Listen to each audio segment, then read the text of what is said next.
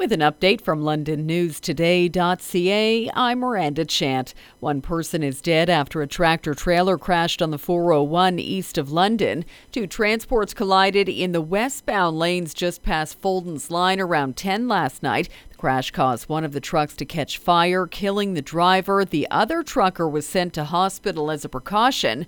The westbound lanes remain closed this morning between Foldens Line and Plank Line. A detour is in place, but is incredibly slow going. The white supremacist convicted of killing 4 members of a London Muslim family with his truck returns to court. A sentencing hearing for Nathaniel Veltman begins this morning at the London courthouse. It's expected to take 2 days, with 70 victim impact statements to be read.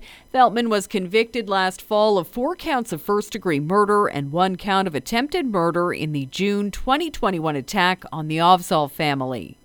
The personal information of London Public Library employees was snatched in last month's cyber attack. Library officials confirmed yesterday hackers obtained the information but did not say what type of personal data was taken. Personal information belonging to library goers was not compromised. The cyber attack on December 13th closed several branches and temporarily shut down the library's online services.